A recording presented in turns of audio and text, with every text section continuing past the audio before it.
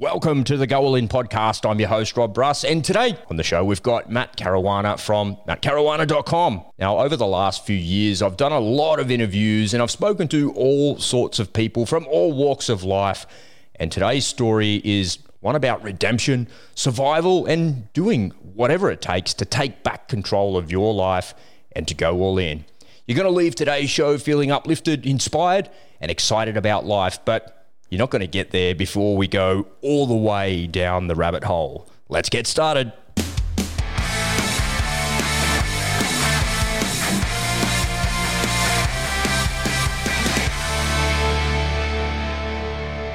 G'day, Matt. Welcome to the Go All In podcast.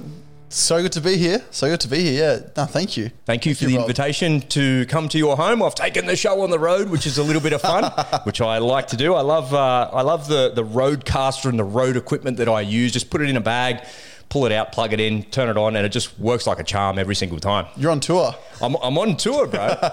I'm on tour. What's new in your world? What's new? Oh, man. Lots? Oh, I never know how to answer that question. Honestly, it feels like lots. I feel like lots is happening. Things are coming up, but what's actually new? What's present? Man, it's like, how the fuck do I answer that? Is business coming back to life with this COVID, all this COVID stuff coming to an end? That's definitely like on the way up. I remember last year in 3 days, all my conferences, schools, flights, I even had prison talks booked. Gosh. All cancelled. How many were cancelled? How many were cancelled? Can you remember? Oh, not off the top of my head. Nah. It was coming around about 10. Yeah. 10 gigs. Huh? But they were all coming up in the next couple months. Because I was popping the phones at the time and it just came to that. I was really excited at the start of COVID last year before it happened, because I had 6 speaking events booked in. And I thought to myself, well, 2020 is going to be a little bit different to what I've been doing. And people have been booking me to go and speak and they were paying me. And I thought, I never really wanted to do anything like that. But when somebody asks and they're going to pay you $4,000 or $5,000 to come and speak for a couple of hours, why not? It sounds like, of course, like really fun, right? If you add value to people, why not? And so I was lucky enough to do 2 of them before March in 2020, and I was all excited about it. And I thought, well, maybe I could do some more with this. This can go somewhere a little bit different, and it's another kind of string to my bow, and it's another thing in my business, another version of cash flow. And then COVID happened, and the lockdowns happened. I nearly got trapped in Victoria, and so I kind of got out with 1 day to spare. And I was out of there and I thought, well, I guess all the speaking engagements are all over. And I really had to pivot and to shift what I was planning on doing in the subsequent maybe 2 or 3 months. And for a while there, I was a bit polarized, man. That doesn't normally happen to me in business. I was pretty worried about what was going to happen and where it was going to go, because there's just so much uncertainty. And in my business and in my life, I'd been used to having so much certainty about clients and customers and business and all of those sorts of things. And then it just kind of went poof and disappeared. And the other business that we have, my partner and I have got a photography business, and predominantly wedding photography. And I don't know, man, maybe the 20 weddings that we had booked, gone. Wow. Gone. And what about you, man? What did you do? Did you just kind of take it on the chin, or did you pivot and shift? Did you do something different? What did you do when that all happened? So when it happened, initially, I was scared. I was like, and especially if you knew my backstory, which I know you do, being about suicide. We're going to share that shortly. Yeah, of course. Shouldn't have shared. That's all right. And so with my story, right, and with what COVID did, it brought back feelings of being worthless, because I no longer had the platform for me to go and fulfill my mission. At least I thought it. I didn't. Well, if it's any consolation, I felt like a right dick as well, because I was left standing there going, what now? Yeah, exactly right. What now? And where to from here? Yeah. Where to from here? So I started coaching people one-on-one. As a way to still fulfill my mission, just to inform, inspire, and influence people's mindsets for them to improve their life. Nice. That's what fulfills me and what I do each and every day. At least work towards that. Yeah, nice one. I actually sat down and I thought to myself, well, what am I going to do? And I thought, well, here's your chance to write that damn book you've been trying to write. And I started, and I was probably 100 pages in, and I thought, really, I don't want to write a book, man. this is not what I want to do, because my opinions about things change on a day-to-day basis, maybe on a moment-to-moment basis. And I felt like as I was writing the book, I was writing down my thoughts and feelings at the time I was having those thoughts and feelings, but I wasn't sure how relevant that was going to be in 6 months' time or 6 weeks' time or even 6 days' time. So what I did instead was I thought, okay, maybe I can take the same concept and slice that up into a masterclass. So I created my masterclass for that. And since I've sold like hundreds of them, actually, it's doing really well. That's phenomenal. Yeah, so it got split up into, I think it's about 20 different videos. So I remember I bought a green screen and I learned how to green screen and I set everything up, and I found this really fantastic video editor to help me put the thing together. And it was a really fun project to work on. It took 6 weeks full time to actually put together. And I thought to myself, there's no way I could have written a book in 6 weeks full time like that. I might have been able to, but I don't have the writing ability or the language ability or the actual skill. Like, writing is a real skill to be able to do that. But it was pretty easy for me to write scripts and to put together a course and to put the layout of the course, but end to end from start to finish, it was 6 weeks. And I'm really proud of that. And people buy that thing every other day sort of thing. I see some sales come through and I'm like, oh, wow, that's like, incredible. Yeah. So awesome. You should be proud of it, of course. It's way more profitable than a book as well. Oh God, yeah. It's way more profitable. So tell me, what does 2021 look like? Now we've gone through the craziest year that we've all experienced from a business perspective. What's the outlook for you? Are things turning around? Does it look really positive? Things are definitely looking on the turn up. So I'm an ambassador for a company called The Butterfly Effect. And so with that, we are working with some high profile people. We're also looking to bring out some programs, and they've got a book out that I'm working with, not working on, because they've written. It's already written. Exactly right. And with that also, PR sponsorships, I believe, is going to be a big part of 2021 for me. Speaking gigs, I'm getting there. Like, once I get in there, they've been the easiest to close. It's coming back to life. It is. And schools are more on board than ever. Yeah. Because they're recognizing their students and their mental health is quite low at the time. Yeah. And so they want to bring me in and run workshops. They see the value in someone with real experience. So are you left feeling excited about it? You're not feeling worthless, like, what the hell, what now? You're like, oh my God, there's too much. Things definitely shifted. Yeah, that's good stuff, man. That's good. All right, let's take a little break.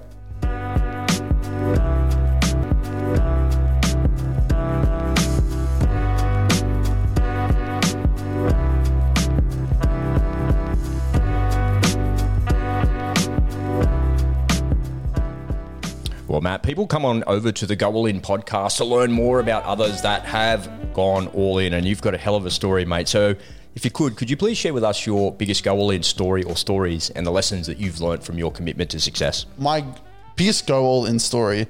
Now, that's a very, very good question. And I love what that really means. So for me, I used to be on a disability pension. Used to be. Now, this was a week before I went on a meditation retreat in the Sunshine Coast. This is an experience that honestly changed my life. A week before the retreat, I had to lodge to Centrelink how much money I've been earning. They want to know like how much you've been earning from your school gigs and all that stuff. So I reported it. I was in the gym though, and it just didn't submit. I don't know why. Maybe it was the internet connection in the gym or whatever. It's you were filling in the form, you mean? Yeah. And I hit submit, said, can you please call us to sort this issue out? I want to call Centrelink. Are you serious? that's at least an hour on hold. And so after the retreat went by and all that stuff, I didn't have much money left in my account. I mean, double digits. Mm-hmm. No word of a lie. I spent a lot of money on this. And then a week after retreat, the timing couldn't have been more perfect. A week after, I get a message from Centrelink on my inbox saying, your payments have now been cancelled. Oh. Right. So, and straight away, my ego, definitely, my ego reacted and said, what are you talking about? This is my payments. That's my money taken away. No, it's me. And that's because you hadn't filled in the form and submitted it, right? So that was your fault. Well, I suppose. Well, they asked me to call them. I didn't want to, but I got on that phone. I got on the phone, and after about 15 minutes of being on hold, I had this strong feeling in my heart and this thought that said, Matt, what are you doing? Have a look at yourself right now. Just like, what if you were to look at yourself right now? You're on the phone to Centrelink. Why? Because you're asking back for your disability pension. Okay, Matt. Now, if you truthfully want to inspire other people, why would you go back on that? Why would you still be on the phone? If your next best self, if your best self is a speaker, why would you take the unnecessary step of having a safety net to fall back onto? No. Get off the phone. I hung up. And in that, around that time, I grabbed my disability parking permit. You tore it up as well? Snapped that thing. Really? Threw it out. And also snapped my pensioner Opal card. Really? Yep. Not having it. Not having it. No word of a lie. And do you think it was the meditation retreat that got you there to commit to something like that? Or was it just, you just kind of reached that point in your life? At this retreat, I had seen a future version of myself in a deep state of meditation, and that really solidified for me. No, I'm not a victim to circumstance. I'm greater than not only what I think, but everyone else. What everyone else thinks. And I don't want to prove to everyone else. I want to prove it to me. Yep. And so I decided, no, I don't want that label on me. It's an empowering thing to take back your empowerment, if that makes sense. I was on a call this morning with a coaching client, and she was having a really hard time in her life, and she's had so much tragedy. She had this like ratbag husband that used to beat her up. She had a baby who passed away. She had a stillborn baby, and all of this like drama. Like, I look at my life compared to hers, and I'm like, I got no problems in my life, right? Yeah. I definitely don't have any tragedy like she has. It's quite different sort of thing. And every now and then these things come up in her life, and she has this idea that she goes down into these deep states of depression. And when you think of your like your mindset and your consciousness, and it goes down, and she feels like, I get so depressed and I get so down, and I just hear a language down, that I don't know how to dig myself out of this pit that I'm in. But in a couple of weeks before I was talking to her about this stuff, because I wasn't doing life coaching with her or anything like that, I was helping her with a podcast. What I'd found was she was a really powerful woman. She was really smart. She was really kind. She was really caring. And it was like her language was all wrong about what she was talking about. And I felt like it wasn't like she had these ups and downs. I felt like she was just meandering off the course that she was on. So she was going from point A to point B. That was the course that she was on. And then she took a little detour off to the left, and it took her down a path that she shouldn't have been on. So I just gave her a couple of tools to her, and I turned her back around and got her back on the path and watched her come back to life. And it was such an empowering thing to see her get that back. And one of the questions that I asked her, and I'll ask you as well, and I'll tell you what her answer was. I said to her, what is it that you believe in? And she said, well, what do you mean in relation to what? And I said, what do you believe in? And she thought about it for 2 whole weeks and came back to me this morning. She goes, I figured it out. I know what I believe in. And I said, what's that? And she said, I believe in God, but she's not really religious, right? She's a Buddhist. She's Chinese Buddhist. But she's not really religious there. She lives in Malaysia. She goes, I have all these Muslim friends who believe in Allah and God and Buddha and all of these different things there. And I said, I could probably sum that up for you, because I'm not really a religious person either, but I believe that all is one and one is all. Like, that is like, you are God. God is in everything. You know, you have your consciousness in everything like that. You're part of the whole sort of thing. And she's like, yeah. And I said, that's all good. What else do you believe? And she said, you know what? I realized what I believe is I believe in myself. And when I realized I believe in myself, all of these feelings and all of this negativity that I had and have been having just kind of evaporated. And she goes, I can feel it. And she showed me, and I was looking at her on Zoom. She goes, she had both of her hands on her tummy, and she goes, I can feel it here, and it's kind of rising up, and it comes out of my chest and around my face. And I'm like, yeah, that's the energy coming out of those so-called chakras of your body, right? Coming out like that. And you sit in the afterglow of that when you feel those things. So if you feel those things often, when you're feeling a little bit down and a little bit shitty, maybe you should like just remind yourself of the belief you have in yourself. So I'll ask you, Matt, in the spirit of going all in and the go all in story, what do you believe in? I had to believe in myself. Same Otherwise, thing. It is that. Otherwise, I would have stayed on the phone, right? And Do they pay you enough money to get by and to live and stuff? So you don't have to have a job? Like Centrelink, yeah. I was living at my parents' place at the time. So I only moved out of my parents' place start of last year.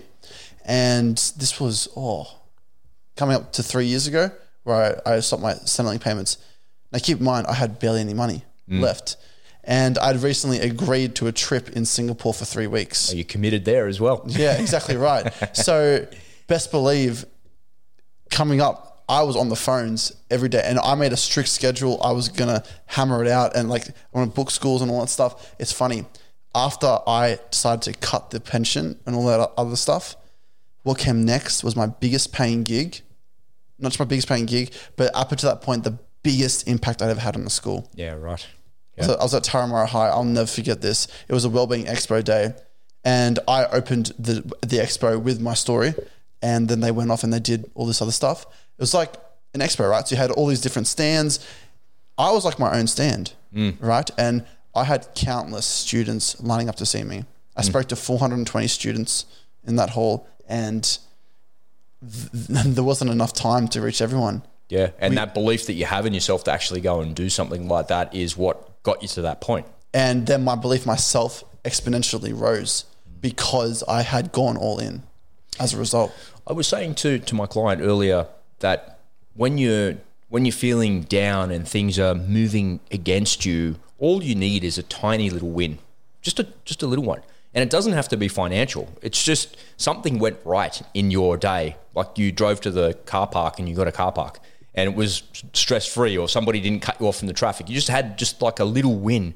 Because when you notice that little win, it builds incredible momentum. That little one turns into another one, to another one, to another one, to another one. And then all of a sudden you're saying, wow, these wins are happening in threes. They're happening 3 or 4 at a time like that. What the hell? And it's just that shift in energy and that shift in your mindset that kind of takes you down a path that you weren't on. Is that what happened to you as well? Absolutely, yeah. And it's like you mentioned, these little wins, right? That's a glimpse of hope, right? And when things seem so bad, so dark, so like just like going nowhere, like you might be feeling whatever, thinking whatever, that's a sign that something can happen, that you could do something great. And yeah. One of the things that I really believe in my heart of hearts is a thing called synchronicity. Yes. And I never really realized the words around it until recently. It wasn't that long ago. It's less than 6 months ago, really. And a lot of people talk about the law of attraction and what you put out is what you get back. And I believe that that's a universal rule of the universe as well. But I believe more so in synchronicity than I do in the law of attraction. And let me explain that a little bit and tell me what your thoughts are as well, Matt, because it goes to the very heart of going all in and committing to success and committing to making your life better and different as well. I believe that things show up in your life when you need them. Absolutely. But they don't show up in your life when you need them if you're not in sync with yourself. So if you don't have that belief in yourself, if you don't have that conscious thought or that conscious development of yourself and you're not working on yourself and figuring out what it is that you believe and why you're behaving the way that you're behaving, then that synchronicity won't happen to you because life will be really hard, money will be hard, relationships will be hard, just getting from point A to B will be really, really hard. And that's because you're not in sync with yourself. It's not that you're not attracting things to yourself and it's not that you don't want things in your life, because I can use the so-called law of attraction to send my vibrations out to the universe to bring these things back to me. But I really don't think that that's how it works so much. You don't attract things to you. You're not magnetic. What you do is you put out a vibration in your thought, in your speech, and in your body and your energy that goes out. And what you're doing is you're aligning with the things that are of the same vibration. Exactly. Because you can't experience something that you're not the same vibration of. Doesn't make any sense and it doesn't work. And we've all experienced the things that we're not the vibration of, and it feels really like off-putting. Sometimes you come across a person who's really negative or is really not nice, who's somebody who you would not normally be in your ecosystem or in your world, and you're like, man, that woman or that man is just like awful. What is that? And it feels so out of sync to you, to what you're doing. So I love the idea of synchronicity, and it sounds to me like you made a decision to go all in. You made a choice that you were I'm not doing this disability pension thing anymore. I'm going to go and do these things. And then all of a sudden you shifted your energy and then everything else just fell into line behind it. Absolutely. And that's why I said like my next gig was like my biggest paying gig, the most impact that I'd ever had. That's because I was in alignment with that now. I now chosen to take a step towards my best self, a step towards impacting more people because I now have another level of growth and development because of that choice. Yeah. Because of that choice. And there's this, like, you hear this analogy everywhere, the whole radio frequency, right? Like, for example, you can't tune in to a live 90.5 if you tuned into 86.3. Won't work. It won't work. Exactly right. So you have to be in resonance to attract. Yep. Right? 100%. Yeah. Yeah. And so I'm fully aligned with synchronicity. And I've experienced many, many, many moments of my life that bring about and prove that to me. I couldn't not believe it. One of the things I like about synchronicity more than the so-called law of attraction is that stuff turns up at the exact time when you need it. It's like you're not allowed to experience anything that you don't need to experience. So everything that you need turns up at the exact time that you need it. And sometimes things in my life just pop in and I'm like, oh, that's exactly what I needed. Oh. And I'm not really surprised by it anymore. And sometimes it's got to do with not like a physical thing, but knowledge, actually. Like I do so many of these podcasts and I have so many different conversations, and sometimes somebody will ask me a question and I'll just give them the answer. And what I learned to do in podcasting is say the first thing that comes to my mind, because what that does is it eliminates all the ums and ahs and the filler content and me trying to come up with a clever answer or something like that. So somebody will ask me a question and I'll just give them the natural response, the instinctive response that I have. And people are often, wow, that's a really deep and thought out and meaningful response. And I would be thinking, where did that come from? Yeah. How did I do that? And that's because I'm in sync with myself and I'm in sync with the thousands of other things that are around me that are actually impacting on my life. And I'm able then to deliver when I need to deliver at the time I need to deliver, because it doesn't matter how much training you do for something. What matters most is being able to perform at your best when it matters the most. Of course. But you can't train for something like this. You can't train for a podcast. You can't train for questions. So I don't know what someone's going to ask me on a podcast. I don't know how to train for any of that. But what I do know is that if I'm in sync with myself and I'm in sync with my environment, then the synchronicity delivers to me exactly what I need at the moment that I need it, because I'm not supposed to experience anything else. That's the only thing that I need. That's it. Yeah. And I thought it was interesting that you brought up being in sync with yourself. Well, you have to start there. Well, yes. You can't be anywhere else. Well, that's where the meditation came in for you, right? You went, tell us about that retreat. What happened? That was a week's retreat on the Sunshine Coast? Yeah. So Dr. Joe Dispenza, it was his retreat. Nice. I'm a very big fan of him. Yep. And that retreat, it brought up a lot for me. When we're in these deep states of meditation, stuff like self-love, stuff like, I mean, even getting like a little bit of function back in my lower body, believe it or not. Crazy. It was like little things like that. It was just, happening over and over and over. I watched a video with him, what's today? Monday. That was on Thursday. I watched a video and he's talking about the different states of meditation where you go through the different alpha brain waves, the beta, alpha, bravo, alpha, theta, delta. And then to the delta. And when you get to the delta, you no longer feel your body. That's where your level of consciousness is. And I've been doing a lot of meditation recently, and I'm saying this publicly maybe for the first time because it's not something that I ever really believed in, because I could never quiet my mind or calm my mind. But something happened to me maybe 6 weeks ago where I realized what I was doing wrong. And it was every single morning I'd go out for this walk, which would be probably 12-kilometer round trip. And at the very end of it, there's this like platform, this like picnic seat, and it's on top of this hill, and it's a beautiful view of Green Hills Beach and Cronulla and whatnot. And I would sit there in the morning, all right, let's give this bloody meditation thing a go. And then I discovered the Dr. Joe stuff as well and the different levels of it. And I just couldn't get there. But one morning something happened, man. The penny just dropped for me. And since doing that, I'm able to get myself to that delta level. I don't know if it's quick or not. I don't know if I could just get myself through that, through the A, the B, and the theta and into the delta. But I can get to a point where I can just feel that consciousness in a different way that I've ever felt before in my life.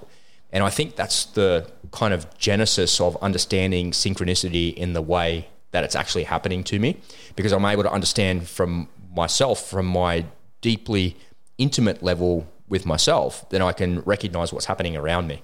And those two things coming together have been life-changing for me in the last couple of months. It's been great. It's funny you mentioned that because I had a similar experience with meditation myself. This bloody meditation. They're talking about this shit again, really? And these women in my life always say, you should do this, you should do this. And I'm like, sounds awesome. It really does. I genuinely believe that. But it's just not for me. I just couldn't get there. Yeah. And I thought the same thing. The first 2 times I meditated, straight into a deep sleep. And I woke up feeling, I had a good nap. 40 minutes. I'll do that again. Exactly right. But the third time I did it, I had a deep realization about myself. And that's when it clicked. There's more to this. And there's more about me that I need to learn about, that's within me that I'm not aware of currently. If you think that you end at the boundary of your skin, you're so wrong. Oh, you are so wrong. You're so unbelievably wrong. But taking... that's almost like the polar opposite of what the idea of that meditation is, right? Is you get all the way to that delta and I no longer feel my body. And often I can sit there and just feel like, what am I sitting on? What is my ass on? And there's been a couple of times it's been cold as winter comes on, where I've sat on that same seat in that exact same position day after day after day, trying to get this thing to work for myself, and it's freezing. And maybe like 2 degrees in the morning, and I'm just wearing a pair of shorts and like a hoodie because I've been walking for 6Ks and I'm actually a bit hot, right? I'm a little bit sweaty, and I sit down, but as soon as I sit down, it feels cold. But no joke, a minute into it, I can't even feel the cold. And it's sort of like, is that a Wim Hof thing going on there? Am I just conditioned to it? Maybe a little bit of conditioning, but I think it's more the consciousness, and my consciousness is focused inwards instead of what's happening outwards to the cold air against my skin. I'm wearing a pair of shorts and it's 1 or 2 degrees. In that moment, you've detached from your physical body, right? You now become the awareness. But I'm also like still innately aware that it's cold. Oh yes, as well. Yeah, absolutely. It's just in that moment, in that state, you're basically seeing yourself from like a bird's eye view. No, I don't. No, I'm not quite there yet. I'm not quite there yet. Okay. I've read a lot about that. I've watched a lot of videos about that, but I almost don't kind of need that. What I can feel is, I feel like it's just an inner thing, and I can feel my consciousness there, and you can use it for healing. Have you tried that with healing? Is that where you made some progress for yourself? I have, and it has worked its benefits, and it has progressed things for me. I don't spend a lot of time in that state, healing space sort of thing. And with healing stuff, I know you incorporate other people as well. That's something that I've sort of like drifted from in a way. I see the benefit in it. Don't get me wrong. I just hasn't been my focus. Because I gave myself suggestions not to feel like dodgy paratrooper knees, and I think not so much from jumping out of planes, but jumping off the back of trucks, with heavy packs and holding stuff as you jump off the back of the truck. When I was in the army, just for years of doing that, and you think they're paratrooping injuries, but they're not. They're trucking injuries. Just jumping from something as high as this table, like less than a meter, and just kind of stepping down with 20 kilos of something in either side of my body, both hands sort of thing. And yeah, when I've given myself those suggestions that I want those things to be healed and to feel better and not to suffer from that anymore, suddenly I'm feeling better and I'm not really suffering the way that I was. But then I think, well, I'm training my legs a little bit more at the gym. I'm doing different activities. I'm walking a heap more, and you can kind of rationalize it all. But I think all of it comes together to actually deliver the result that you're looking for. It's about your body, your mind, and your spirit all being aligned. All together. All of those things together. Exactly right. And in that moment, by putting out the intention of healing your needs, you are directing your spirit towards it. By having your mindset saying that I've got to work towards it, and by physically doing the rehab, everything's in line. And then you say to yourself, can't be that. Exactly right. I don't do that meditation rubbish. What are you talking about, mate? No, it's a funny thing, isn't it? But hey, it's working for me, so I'm gonna keep doing it. Matt, I want to go a little bit further down the rabbit hole, if I might, with you, because you've got a hell of a story. And ladies and gentlemen, if you didn't read the introduction to today's show, you probably don't know what Matt does for a living. So he's a speaker, and he goes and talks to kids in schools, predominantly. You do other things as well, but he talks to them about suicide prevention. And I just, if you could, mate, could you give us the background of how you got into such a dark topic, man? Because when I first met you, I was like, oh my God, how do you go and do that all day long? But you've had a personal experience with it. So can you share that story with us? Because it's a hell of a go-all-in story as well. Well, that's the thing. It comes from experience, not from a degree or anything like that. It started when I was 12, asking myself questions and feeling like I was worthless, becoming depressed, anxious, suicidal, not wanting to be here anymore, and actually considering suicide at 12 years old. That would then lead to me falling to drugs quite heavily, and ultimately, when I was 16, decided, I felt worthless now for 4 years. I've been a waste of space for this long, 16 years of my life. What am I doing? I went and jumped 35 meters high, landed on concrete, and I attained a spinal cord injury and a brain injury. That was my lowest point. I've been blessed, though. Things in my life had led to me finding fulfillment. I experienced many turning points that eventually would lay out a path to me truly loving life. It was not something that was easy, and it was uncomfortable many times. It had to be, but it was my biggest blessing. Tempting. I mean, I wouldn't wish it upon my worst enemy. If you were to ask me, Rob, would you go back and not do what you've done? I'd tell you no. Right. I'm very blessed to be in the position that I am. It's a big call. I would rather be in the position that I am than be walking, because I wouldn't be here anymore. I guarantee you that. My mindset was so firm in the belief that I was not only worthless, a waste of space, that everyone else would be better off if I wasn't here. I guarantee you I would have done it some other way, some other Do you remember, like, you're pretty specific about the dates and the ages and stuff like that. For the people that are listening that have got young kids, like my daughter's 14 years old, and she's had a really hard time at school and all those sorts of things. And do you remember what it was for you that was making you feel that way? It started by me questioning myself. And so what I was really after was connection. Was it internal or external? Well, it was internal. So one question thing you'd always hear, everyone has a purpose. Yeah, everything happens for a reason, right? You hear this everywhere. You should meditate. You can't say that to a 12-year-old, unfortunately. No, you can't. Yeah. What's that? Yeah. And so, and I also grew up Catholic, right? And I was always taught you'll find your purpose and all that through the Bible, through God. I never resonated with that. Because I didn't resonate with that, I then questioned myself, okay, well, what is the meaning of my life? Like, what's my purpose? What's my reason? And I don't know how the hell to answer that. So, and I've always been a curious person. I ask a lot of questions. It's pretty normal for teenagers, though. Like, I ask my son now, he's like nearly 20, hey, what are you going to do with your life? I don't know. Like, he still doesn't know my old man, what are you going to do with your life when he's like leaving? He left Qantas after 29 years or something like that. Right. What are you going to, he gets his redundancy at last, he's all happy. What are you going to do with your life? I don't know. Come and work for me. So it's not unusual, right? It's not unusual for people to feel that and to think that. I thought I was the only one, because then when I asked myself the second question, well, if I was dead, would anything around here actually be any different? I didn't know. That's why I was alive. How did you go all the way there? Like, can you remember what made you think that? That's like the extreme of things. Well, if I didn't know what my purpose in life was, if I wasn't here, would anything be different? Right? That's where my mind went.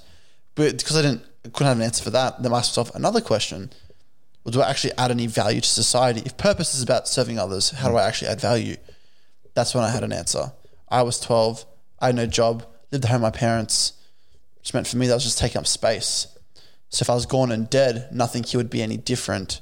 There'd just be more space for someone else who has more meaning, more purpose in their life, which then means that my life actually means nothing. I came to the conclusion that I was worthless, and that's why I became depressed. I would dwell on those questions for hours, man. And what about... I hated it. What about drugs and stuff, man? Did that like amplify those feelings, or did it kind of take away some of that pain for you? Well, I thought it took the pain away. And that's why I kept at it. It's because it was the vice, the escape. Did you feel better when you take drug? What were you doing? What were you taking? Well, it started off as pop, but I quickly found... I really got into coke. Then you're feeling better because it's an upper. Exactly right. And being 13 years old, how do you fund it? Yeah. You don't have a job, you got to start dealing. It's the only way at that age. And what about your parents, man? Did they know what was going on? They're completely oblivious. God. Teenagers are good at that. Well, see, like this, right? My family, when someone was upset, they'd keep to themselves, go in the corner. They'd say, and no one would approach them. They'd be like, "Oh, look, they're Just let them be. Well, not that, and also there's they're working on stuff. Like, give them some space, and no one would open up about it. Not just my family, but also my friends. So what did I know?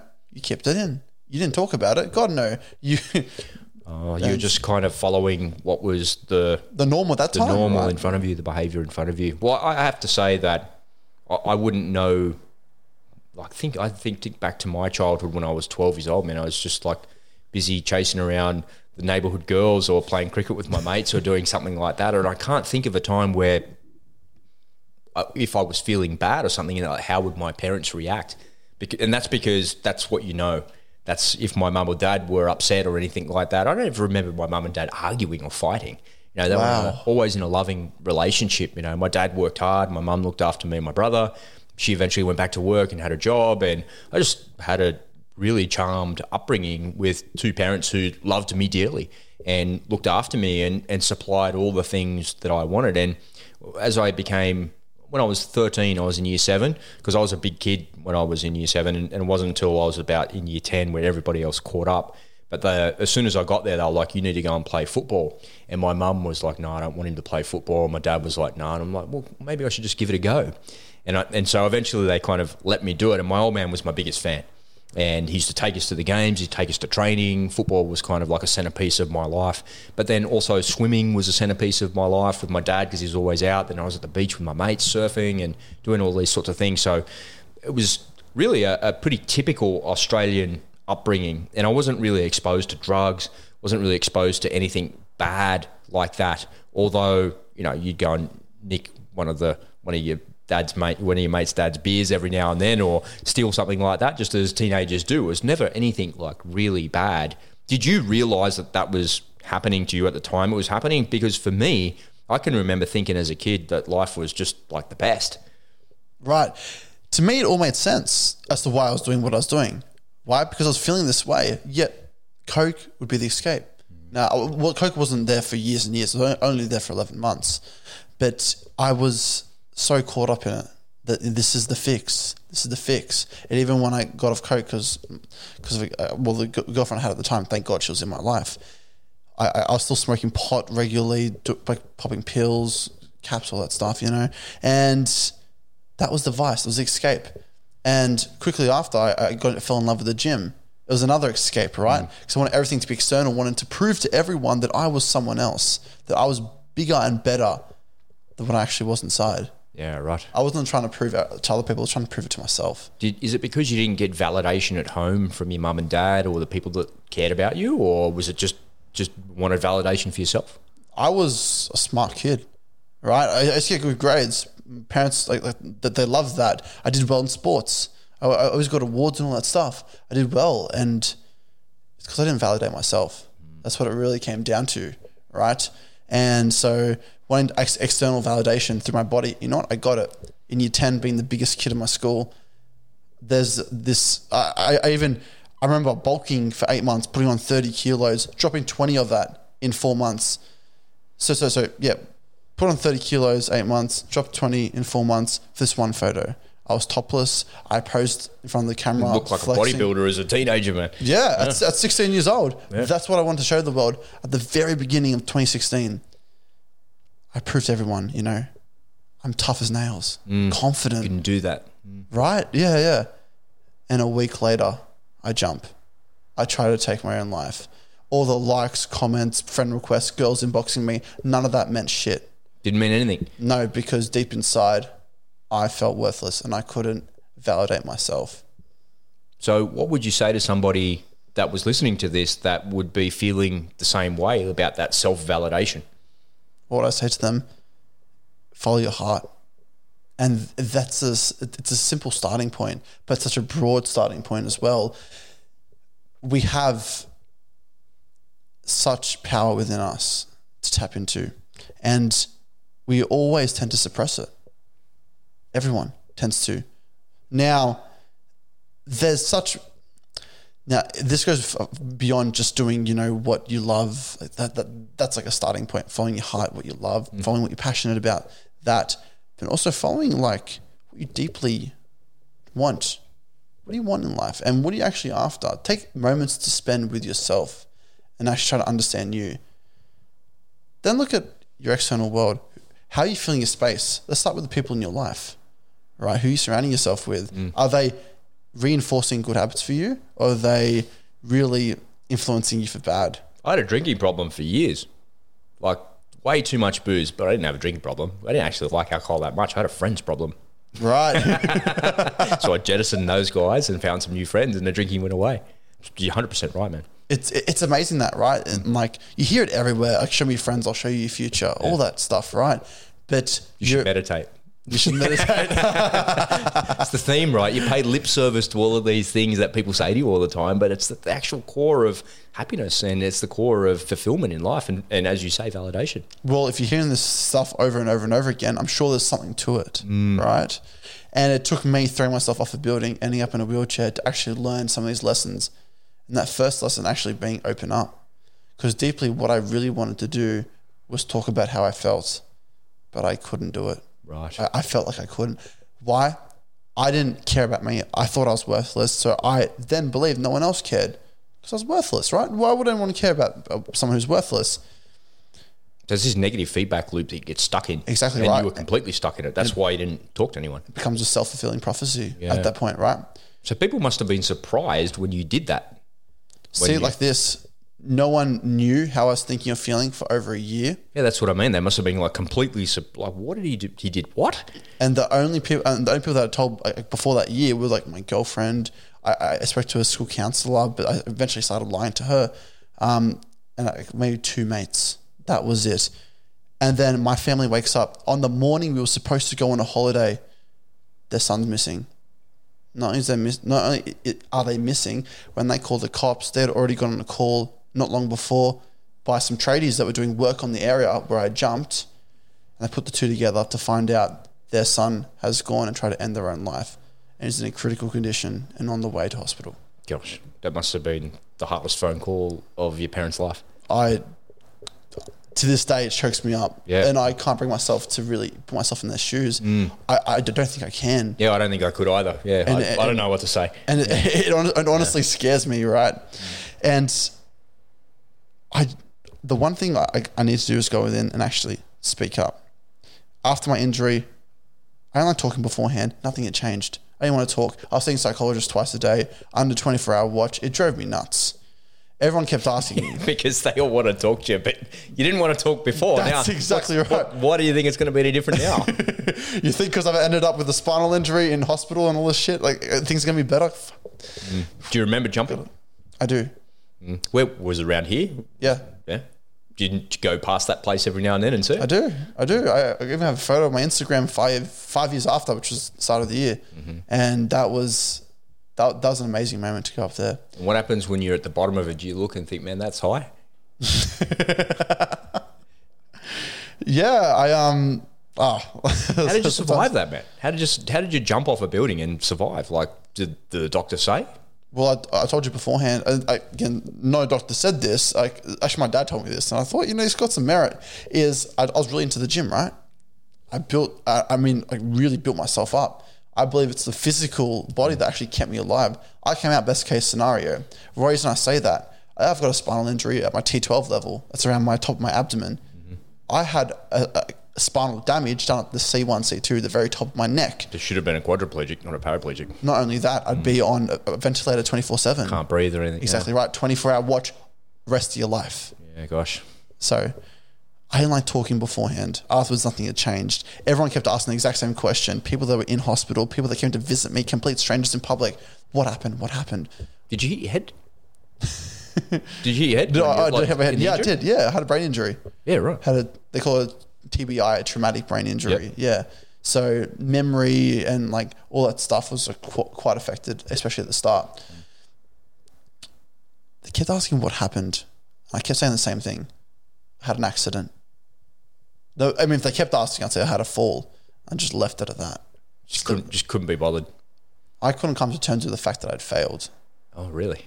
Yeah. So, but then a week before I left hospital was a day that honestly turned my life around. I've been begging my mum for months. I want these piercings on my eyebrow. And she let me get them. The one you've got now? That's it. It's still there. They're still there. Yeah. What did you want a piercing for so bad? I was obsessed with them at the time. Yeah. Even before my injury, I had tongue piercings, everything. Anyways, we went to Penrith, from Royal North Shore to Penrith. It's a decent train trip. And I got them done. And I was actually happy after I got these piercings done. I'm feeling good. On the train ride back to the hospital, I'd never met, like halfway through the trip, this guy I've never met comes on the train. A real bogan sort of guy. Before he even sits down, all blasé, stumbles on. What did you do to yourself? And it's pretty raw for you. Pretty new. It was blunt, right? Just in my face. But I swear to you, how in my face he was and how happy I was in that moment, it just sort of came out. I just said I attempted suicide. What did he say? Oh, it's pretty fucking stupid, wasn't it?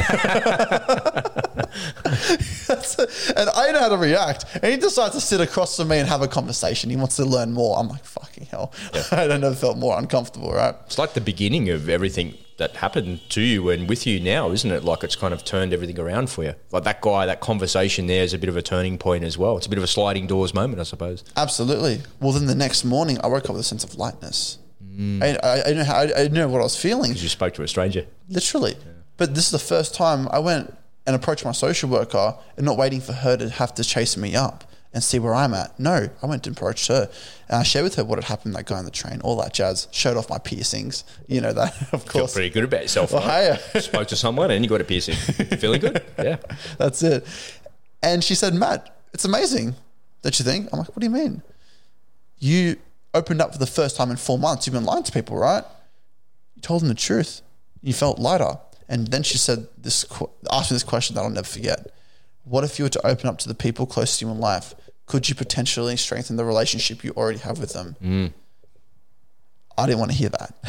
I didn't like talking, right? I didn't like talking. So I sort of brushed it off, but it sat in my head. It really did. And I constantly kept thinking about it. And the guy on the train, all that stuff. And it's like, wait, no, she has a good point. So Viv, my ex, I started talking to her and this caught me off guard. Why? Because she said, Matt, I've never felt closer to you. I've never loved you more. Wow. When you opened up to her. Yeah, when I opened up to her. But here I am in hospital with all these injuries. I'm like constantly judging myself, right? I'm like, why is she saying this? It's like the opposite of what you thought was going to happen. Literally. I thought no one cared. Yeah. So I started talking to my friends as well. And don't get me wrong, some didn't want to deal with it, but I found out who my true mates were. And then the two people that were never going to know, at least I thought, my parents. And it's amazing how my relationships just grew so much closer as a result. My social worker was right. The one thing I needed to do beforehand, the one thing I refused to do beforehand isn't the one thing I am wanting the world to go to. I believe if we listen to our hearts deep down, we do want to talk up and speak up and approach these topics because they're weighing us down. They're burdening us. I've felt that way often in my life about not so much like worthless, like you were talking about like that, but I've often felt the exact same thing as what you said. Like, well, why would anyone want to hear that? Just don't say anything, man. And often it's not like you want to pick your battles with your missus, but I just couldn't be bothered explaining myself. I couldn't be bothered like, what's wrong with you? Why are you so cranky? What's wrong? And I'm like, no, nothing. I'm not cranky with you. I don't feel bad about you. It's not you, anything like that. But I just actually wouldn't even say that. I'd just sort of be, hey, I'm okay. But really, I'm not.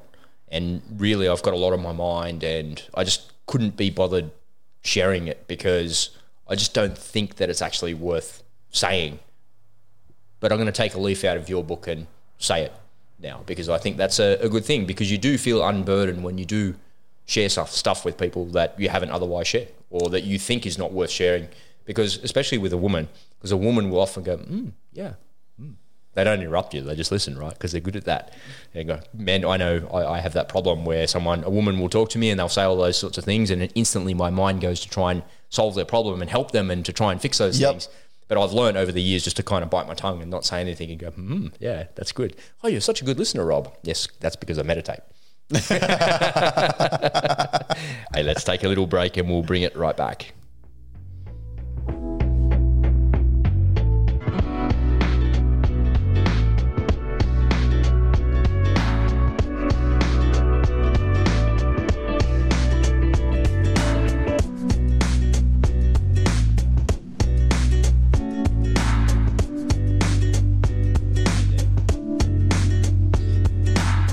Hey there, if this is your first time here at the Go All In podcast, welcome. It's great to have you here, and if you're back for more, welcome back. It's great to have you back, and as I like to say, I love our repeat offenders here on the Go All In show, so thank you for your loyalty today. Now, if you like what you hear on today's podcast, just take a little peek at your phone and hit the subscribe button on the app that you're listening in on. That way you'll always have some motivation and some Go All In love right there in your pocket. And don't forget, if you're loving what our guest has to say today, give this podcast a share as well. All right, let's get back to the show.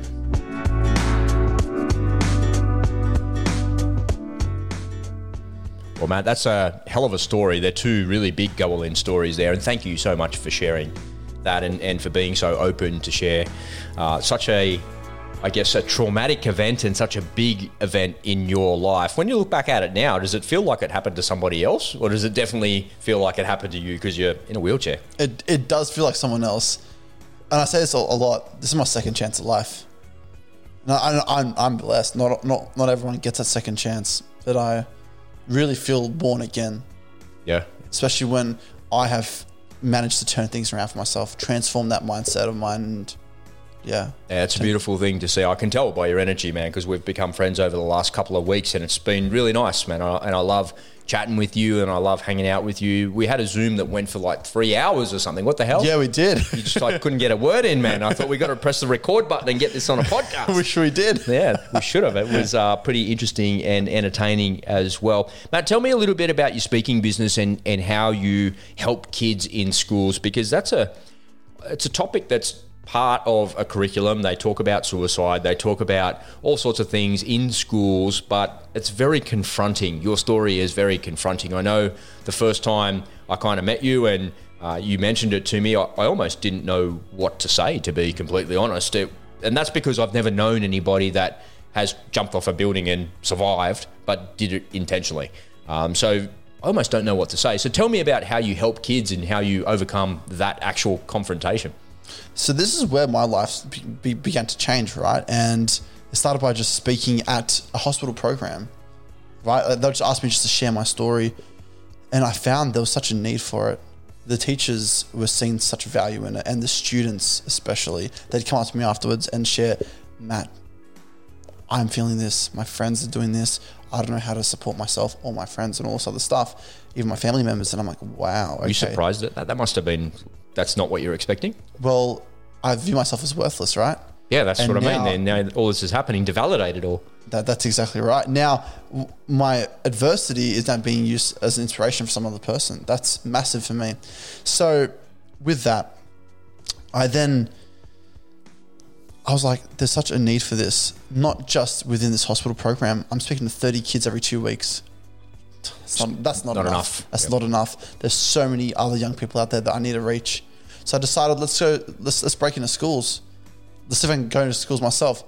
That's a hard gig because there's a lot of people that want to do that. There's a lot of people doing that already. So it was tough being, 18 years old, fresh out of high school myself, and wanting to go speak to your students about mental health and suicide. Yeah, what the hell? I was judging myself, right? I'm like, am I good enough to do this? I'm going to have the qualifications. No, I had the experience and the wisdom attained from that authentic place. And then schools is great, but then I want to reach parents as well. So where are parents? Well, I can go to the parent information evenings, but I can also go to corporates. I can go to conferences, people that will then inspire other people. So it's like a compounding effect. Corporates, high schools, conferences, universities, anywhere I can to share my message. That's where I bring it out. Nice. And it's not just my story. I do share my story, obviously. Then I also go into these workshops that then are there for the attendees, whether it be the students, the parents, whoever. So they're able to take away the value and implement the change into their lives. So it's more than just a presentation about what happened to you. It's actually some practical things there that people can leave with. That's exactly right. Exactly right. And whether it be reflections, like activities, exercises that we go into, it's there for the experience. So they can walk away taking something that they either learn about themselves, something they can apply to themselves, or newfound what's the word? Realization. That's right. The word. Yeah. And do you find that people connect with you like at scale on completion of these things? Do they all add you to their Instagram and their Facebook and all that sort of stuff? Yeah, quite often they'll follow me. They'll want to engage. They'll even send me messages afterwards. That's when it really gets to me emotionally. I got a message from a school I did last week at Taramara High, that school again. And yeah, this one student reached out to me and said, it's a long message, but to break it down to that last sentence, she said, Matt, I walked away happy today and I went home smiling. I haven't done that in a very long time. I just thinking back to that message, it really means a lot to me. And I really get, I'm choking up now and I get emotional thinking about it. It makes it worthwhile. Yeah, it does. Yeah, it makes it worthwhile. You know, I always said that when I started this podcast, my missus said to me, like, what do you want to do that for? You know, and well, I've got a message to share. She's like, who's going to listen? And they're all, you know, I'm mocking her, but she doesn't speak to me like that.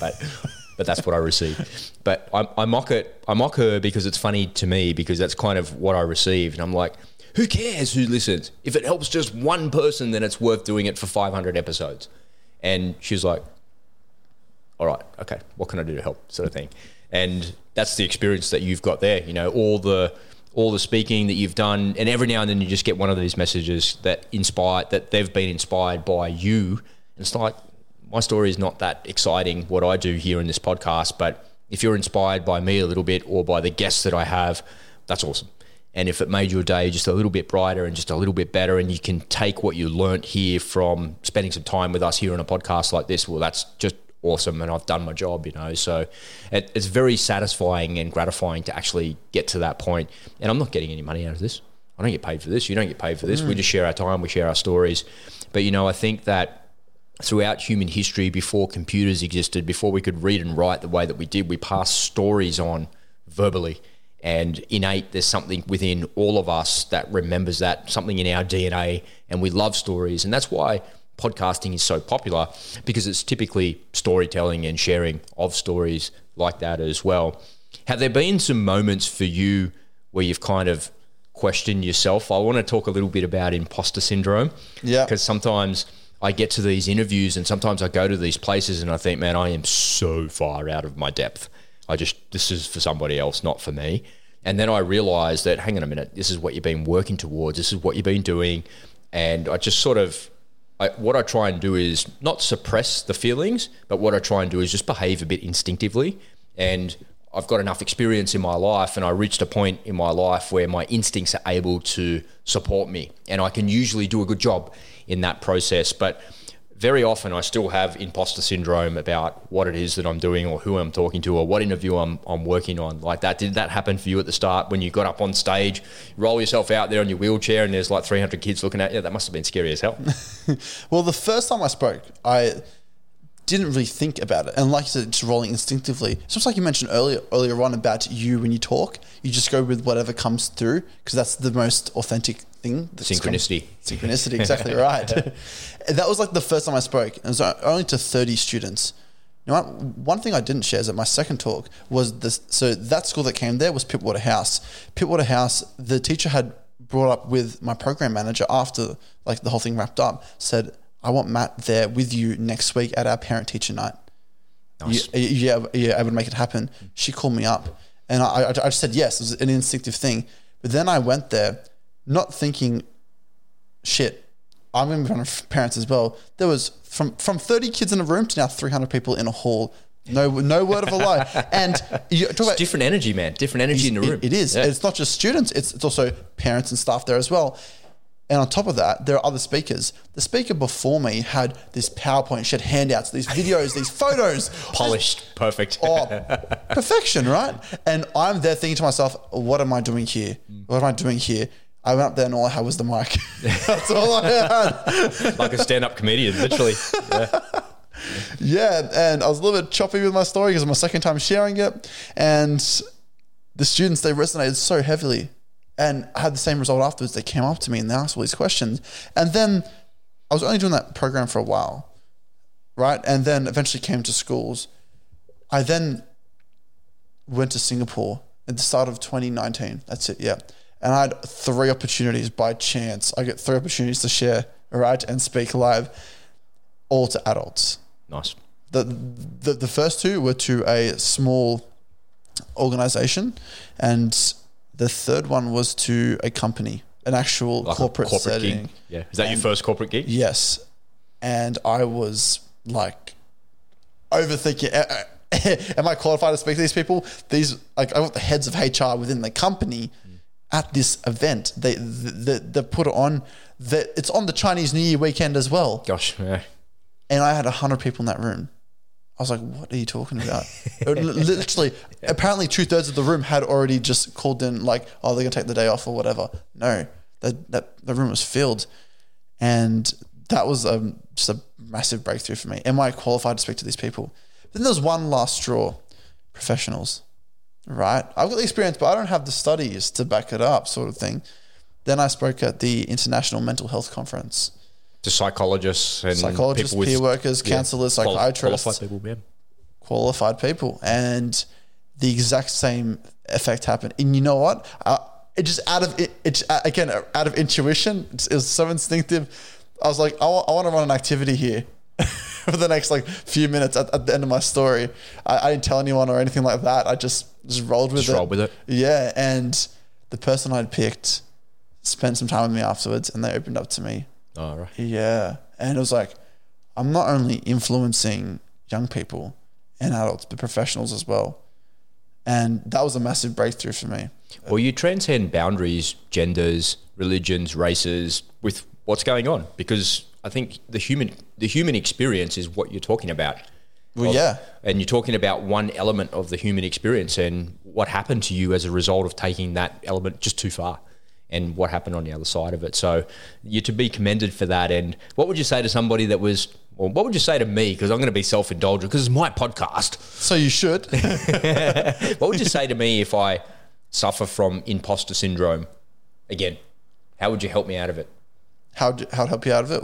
Well, there's a lot of context needs to be there, but I suppose look within and really try to see things for what they are. So in my circumstance, it was people older than me that I was questioning whether I was good enough to go and speak to them. Okay, well, but I'm older than you, and I want to hear what you've got to say. And that's the thing, right? People want to hear what you have to say. I read a really good book recently by a fellow named Tim Grover. Do you know who that is? Yes, I do. Yeah, so he was Kobe's Kobe's trainer and Michael Jordan's coach as well. And his book's called Relentless. I'll put a link to it in the show notes. He's got a new book that came out. That's the actual next book that I'm about to read. So looking forward to that one as well. So Relentless talks about the different types of personalities that are within basketball teams, and he uses basketball as that, but you can overlay that, and it's a metaphor for life, which is really cool. But one of the things that when you watch basketball, and I've never really been a fan, like Michael Jordan, yeah, it's pretty cool. Kobe, yeah, it's pretty cool. But I don't kind of sit there in the middle of the night watching basketball in the United States, you know. I'd go to a game. I like sport. I like all sport. But so I listened to his book a couple of times, twice actually, and then I found the Michael Jordan doco on Netflix, and I watched that as well. And one of the things that he talks about, and we've said it a couple of times in this podcast today, is about instinct and following your instinct. And one of the things that he says is don't think. He says that often. So when you're down and out and the clock is against you and the scoreboard's against you, don't think. Just use your instincts. And true champions are more instinctive than most. And it's demonstrated every week on the sports field. And when you watch another sport that kind of I do like and I do follow that compares nicely to it is Formula One. So when you look at the start of the Formula One race to the end of the race, on the qualifying grid, there's less than like a couple of seconds from the guy at the front to the guy at the back. There's nothing in it. So what's the difference between the guy at the front and the guy at the back? His instincts. And his car is a little bit better. Yeah, I get it. You know, there's going to be people that are arguing with that for sure. But if you put them all in an Indy car, where the Indy cars are all exactly the same, what's the difference between the guy at the front and the woman at the back? Nothing. Instincts. Their instincts. Their instincts are what make them different.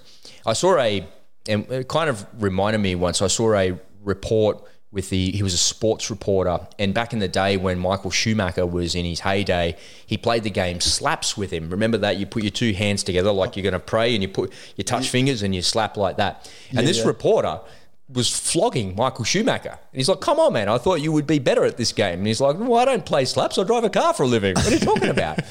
And it just kind of showed that your mental cognition between your hand and your eye and slapping somebody else's hand had nothing to do with your ability to drive a car and the instincts that you have when you're driving around a circuit at 320 kilometers an hour. And I think that's kind of held true for me in the imposter syndrome scenario as well, in not being so instinctive so much, but don't think. And it goes back to the heart of Tim Grover saying that champion athletes, they're instinctive and they don't think, particularly in the game of basketball, because they run down. It's very fast paced. Oh man, they run down one end and someone slams it, and then now they're down by 2 points. What the hell? Then they have to pick themselves up, dust themselves off, and go again, as if the score against them just didn't happen. And then they've got to go again, and then they score, and often they flip flop back and forth, 1 for 1, 1 for 1, 1 for 1, like that. And it must take a huge mental toll on a professional athlete trying to perform at the top of their career. But what Tim says in his book is that they don't think about, they're not looking at the clock or the scoreboard. What they're doing is they're just reacting to what's in front of them to the best of their ability, because they've done years and years of training and they've spent hours and hours of practice this week. Now it comes to the game and we're having the game of our lives. This is the hardest thing we've ever had to deal with. They're not thinking about, I'm going to bounce the ball 3 times, take 4 steps and put it in the hoop. They're not thinking about that at all. They're not thinking at all. Everything that they're doing on the court is instinctive. And I think that's a really good metaphor for life and a really good way to look at life as well. But I also think it's a really good way to overcome any imposter syndrome you ever face about anything, because you'll only experience what you're meant to experience in your life. And if you've been put in a place where you're in front of a bunch of people and the opportunity is for you to share your message and to share what it is that you're doing and what you know, then you're at the right place at the right time. I agree. And the one way I look at this is just by saying yes.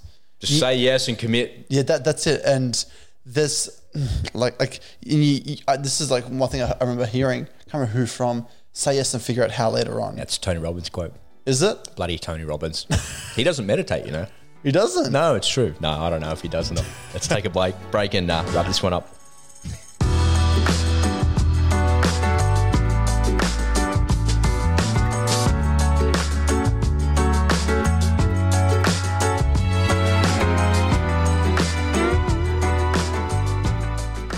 Well, Matt, I knew this was going to be a fun podcast and I knew that we were going to go deep. I'd love to have you back on the show sometime and we can just talk about some other stuff that's not related to your story, because you've got a lot of knowledge and you've shared a lot today, but that's just scratching the surface. Would you be up for another show sometime? Absolutely. And I mean, that'd actually be nice. Most people just want to hear the story. So I'd love to explore other areas. It gets a bit kind of, in the spirit of Tim Grover, relentless, talking about the same story over and over again. I know that when I've done more than, I counted them the other day, I've done more than 223 interviews myself where I've been interviewed. And I did that to help me to grow this podcast and to get a bit more of a fan base, because I figured the fastest way would be go and talk on other people's shows and you bring their audience back if you do a good job. And that has definitely held true for me, and I've acquired other people's audiences and listeners from those shows that I've been on, which has been great. But man, I'm so sick of saying the same things over and over again. And so I've had to figure out, I've taken a break from that recently. I haven't done an interview since your radio show, actually. Oh, right. Yeah, but before that, I hadn't done one for probably, I don't know, mate, 3 months maybe, something like that. That's part of the reason I started the radio. Yeah. Get on the other side of things. You go and do it and you get on the other side of it. Yeah, so it'd be nice to have you back on to talk about some other things and find out some more about you as well. Mate, we covered a lot of ground today. Is there anything that we left out that you wanted to add to the show?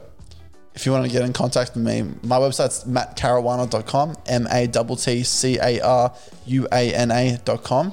That's the best way to get in contact with me. My Instagram is Matt Shares and my Facebook's just Matthew Caruana. Too easy. And as always, ladies and gentlemen, just take a little peek at the show notes and you'll be able to connect with Matt right there. Now, if you've got a message or some feedback for the show, make sure you reach out to Matt via his socials, or if you've got a message or some feedback for me, you can hit me up at the Goalin website and send me a message through the contact page there, just at goalin.com.au, or my preferred social media these days is the Instagram world's rob.brus77, and I'll connect with you there as well. Mate, that just about wraps it up for today's show. Before we go, I'd like to offer the guests the opportunity for the parting comment. Have you got a final piece of wisdom for us, Matt? I want to go back to follow your heart. I want to go back to that. Look within, and go back to meditate. That's really what it is. That's what meditation is. It's about learning about you. And the ability to actually look within, you can't learn enough about yourself. Self-awareness is a constant journey that you're always going to grow and evolve. So I would always, and like, when I say always say, every time I'm asked that question, like, what's one thing you would say to your audience or whatever? It's always follow your heart. Look within, learn about yourself. It could change your life. I love it, man. That's a beautiful way to end the show. Let's get out of here. Thanks, man. Thank you, man. See ya. Appreciate it. Bye.